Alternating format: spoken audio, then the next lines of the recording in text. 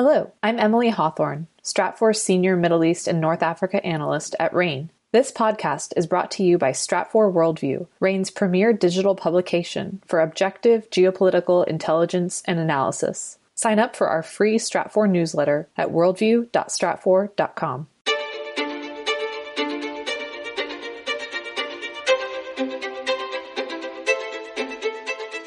Welcome to RANE's Essential Geopolitics podcast, powered by Stratfor. I'm Emily Donahue. Afghanistan.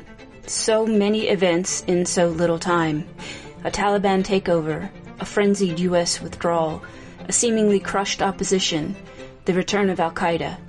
Here to give us a view of events going on behind the headlines is Charles Thorson, Stratfor Global Security Analyst at RANE. Welcome, Charles. Hi, Emily. Maybe the first thing I could ask you is, how have jihadist groups reacted to the Taliban's takeover of Afghanistan?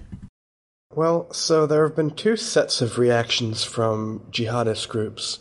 There have been the reactions from Al-Qaeda-affiliated groups, such as Al-Qaeda Central, Al-Qaeda in the Islamic Maghreb, and Al-Shabaab, that have been generally positive of the Taliban's takeover of Afghanistan, that have generally praised the Taliban's victory, and generally tried to extract propaganda victory from the takeover.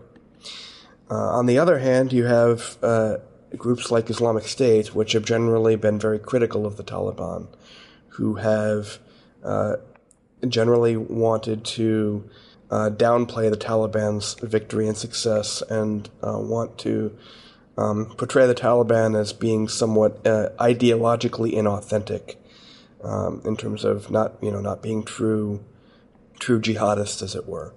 So you have kind of two separate sets of reactions. Well, I'm just going to jump in here with a quick question. The Taliban announced recently that Sharia law would be the rule of the land in Afghanistan. Is that not authentic? Yeah. So from the perspective of Al-Qaeda's point of view, they would view the Taliban's approach as an authentic approach.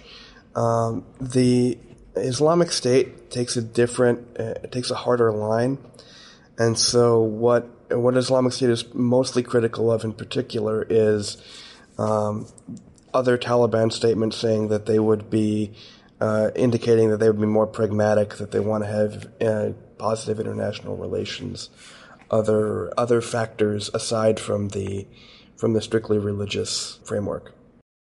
I see. So talk to me a little bit about the terrorism threat in the next few weeks. What are we looking at? What kind of short-term terrorism threat might there be? So the short-term threat primarily comes from Al-Qaeda inspiring lone actor attacks, operating under its affiliate banners. So the two organizations most capable of inspiring lone actor attacks include Somalia's Al-Shabaab and Yemen's Al-Qaeda in the Arabian Peninsula.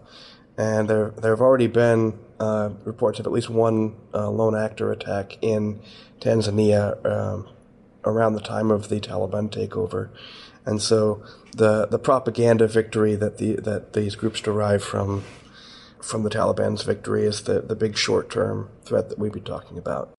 But over the short term, the primary terrorism threat will be from Al-Qaeda lone actors, especially. Lone actors inspired by Al-Qaeda, lone militant supporters and sympathizers inspired by Al-Qaeda to carry out, possible attacks in Europe or overseas. Attacks in Europe aren't particularly likely, but they cannot be ruled out as a possibility, especially as the holidays approach and in other areas of the world. Well, then let's talk about long-term ramifications for global jihadism. What are we looking at? So over the long term, it's a little bit more difficult to assess. The biggest long-term concerns are one that Afghanistan once again becomes a safe haven for jihadi militants. And right now there are the Taliban have not taken much in the way of action to deal with al-Qaeda-linked militants, and they are facing an internal threat from Islamic State Khorasan province. So there is a long-term concern that Afghanistan could once again become a safe haven for militant groups. Charles Thorson is Stratfor Global Security Analyst at RANE. Thank you so much, Charles. Thank you, Emily. You can stay ahead of Afghanistan developments and how they contribute to global geopolitics. Sign up today for the free Worldview newsletter from RANE. Find out more at worldview.stratfor.com. That's worldview.stratfor.com. I'm Emily Donahue. Thanks for listening.